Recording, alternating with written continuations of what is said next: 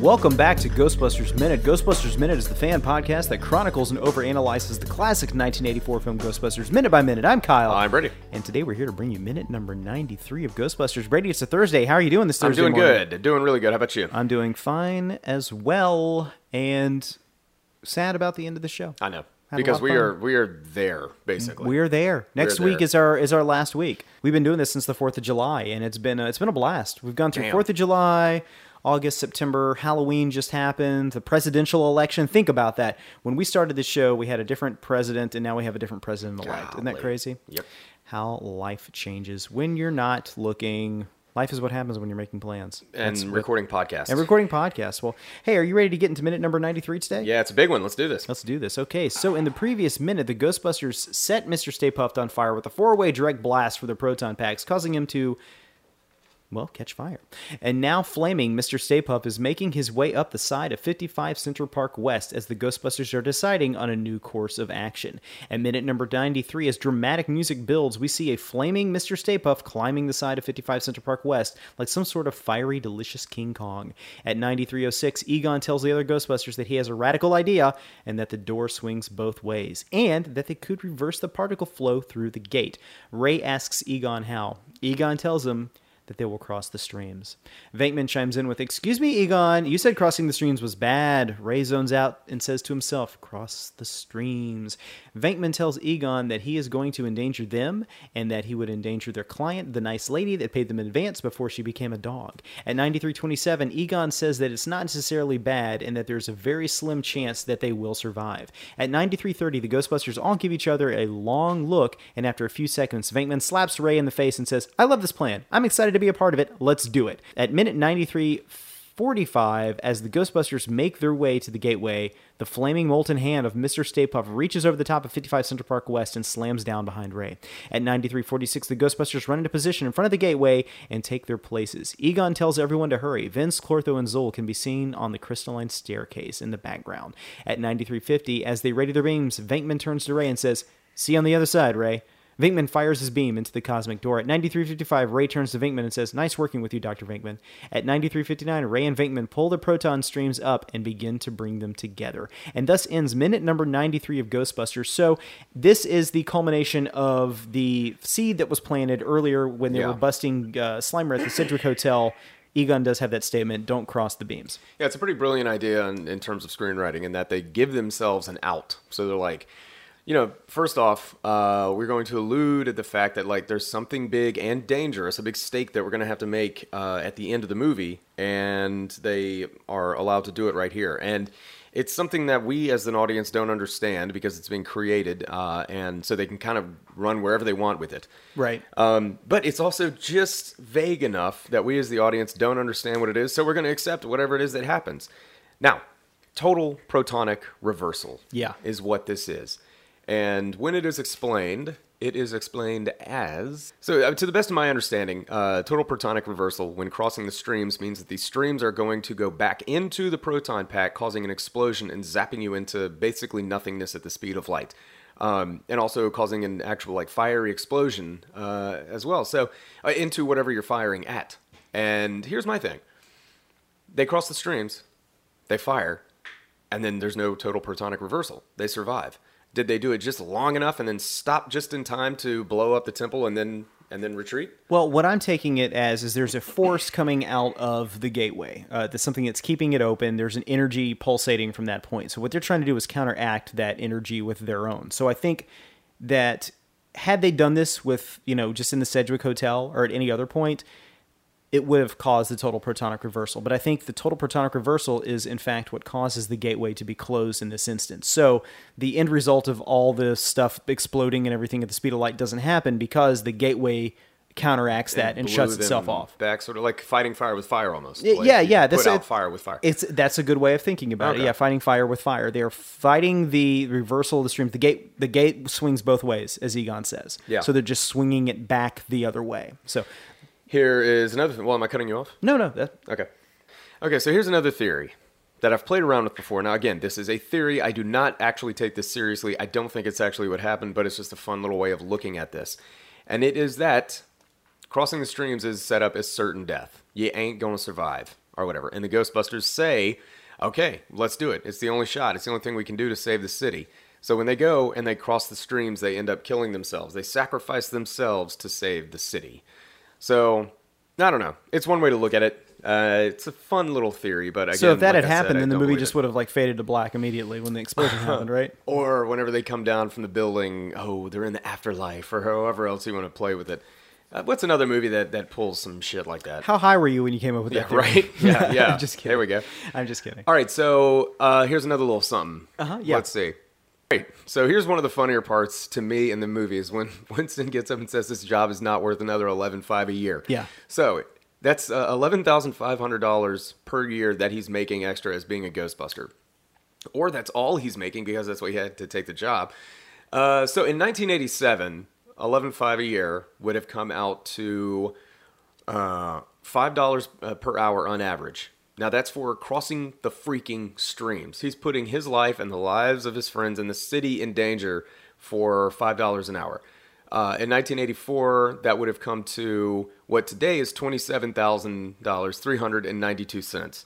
So that's going to be per average $12 an hour today. So just imagine doing what Winston has to do for that much money. I wonder if he's on one of those 90-day trial periods for some jobs. Right? They're like, we'll give you your full pay after you show that you can be here for 3 months. And then, of course, they fire you on the 89th day and hire somebody else. He's on his apprenticeship. Yeah, his apprenticeship, yeah. He's part of the next phase of Ghostbusters. So there's a point in this that stuck out to me when I was watching it earlier. Peter Venkman, after Egon is telling them about the plan to cross the streams, is... They all kind of look at each other for a second, and Peter says, "Oh, I love this plan. I'm excited to be a part of it. Let's do it," and slaps Ray in the face. Yeah. And I'm curious if that was them just saying that there's no real logical out that anybody would go along with this. So we're just going to have a character jump up and say, "Hey, I'm happy to do this. I'm going to go along with it." Because that's kind of how it's coming off to me. It's just kind of like Egon is saying, like, we have no other option.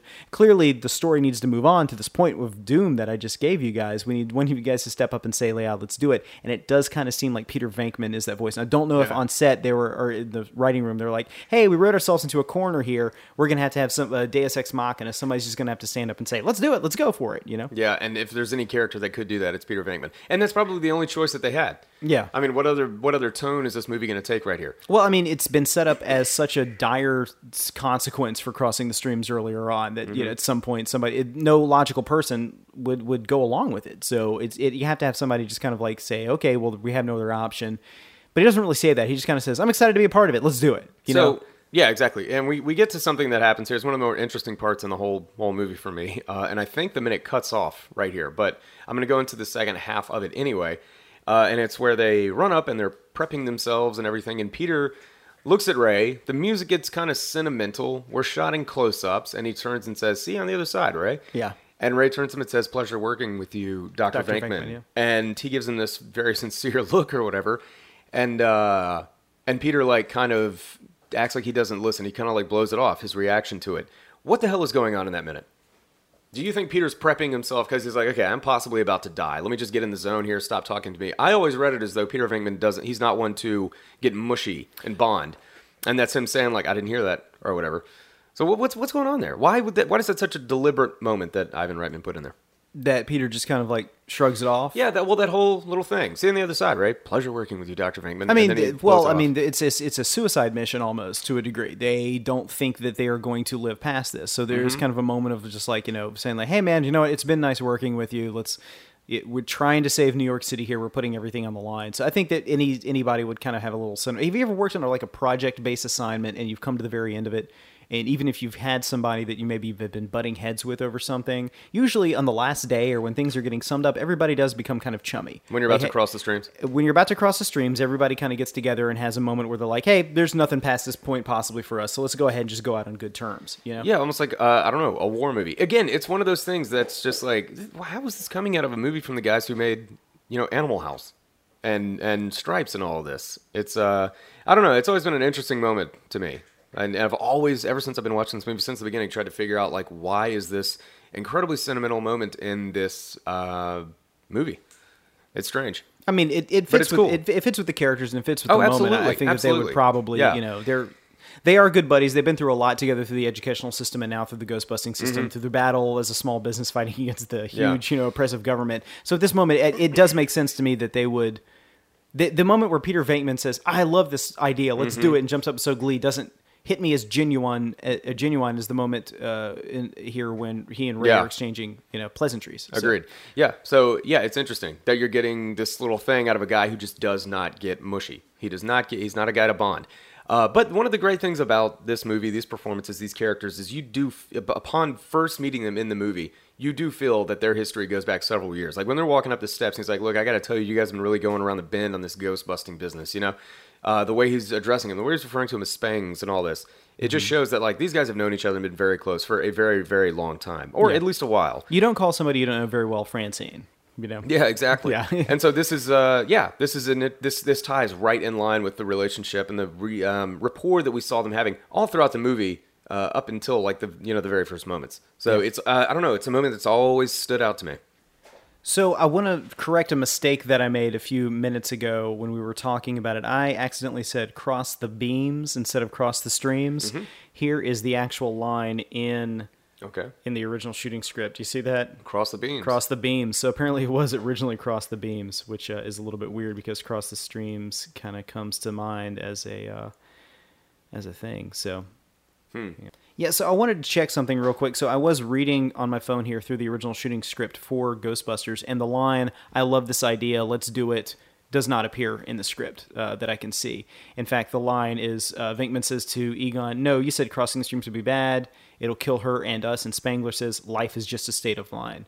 And then Venkman says, "It's my favorite state." And then they just kind of jump up and start fighting. So I think, no, actually Ray says, "Either way, we're history." So then they get up and decide to shoot at the Stay Puft Marshmallow Man. So strange line. Yeah, it's a very strange line. So I think that, as we've well documented, a lot of improv in this movie, so that's a really kind of strange decision for them to make with Venkman, who's just kind of tells everybody, "Oh, let's get up and do it." So anyway, so all right, well, that's pretty much all I've got for minute number 93. How about you? That's it for me. Okay, great. So folks, join us back again for tomorrow. We are entering the final stretch here with 1 week left, and we're trying to get some special guests together for the show. We have some people who've committed. We're just trying to get schedules worked out. So it's going to be great. It's going to be awesome. It's going to be fun, and we have a Patreon episode coming up this week too. So check us out on Facebook. That's facebook.com/Ghostbusters Minute. We'll announce what the Patreon episode is over there. So, all right, Brady, let's get out of here. Let's do it. All right, folks, I'm Kyle. I'm Brady. And we're here to remind you that death is but a door, time a window. We'll be back. Ghostbusters Minute is a fan-supported podcast. To become a patron of Ghostbusters Minute and gain access to exclusive weekly bonus content, visit us at patreon.com/GBminute. If you like the podcast, then leave us a review on iTunes. You can contact us at ghostbustersminute@gmail.com and visit us online at ghostbustersminute.com, facebook.com/ghostbustersminute, twitter.com/GBminute, and look us up on Instagram at Ghostbusters Minute. Our theme song is Ectoplasm by Audionautics, which is licensed under the Creative Commons Attributions license.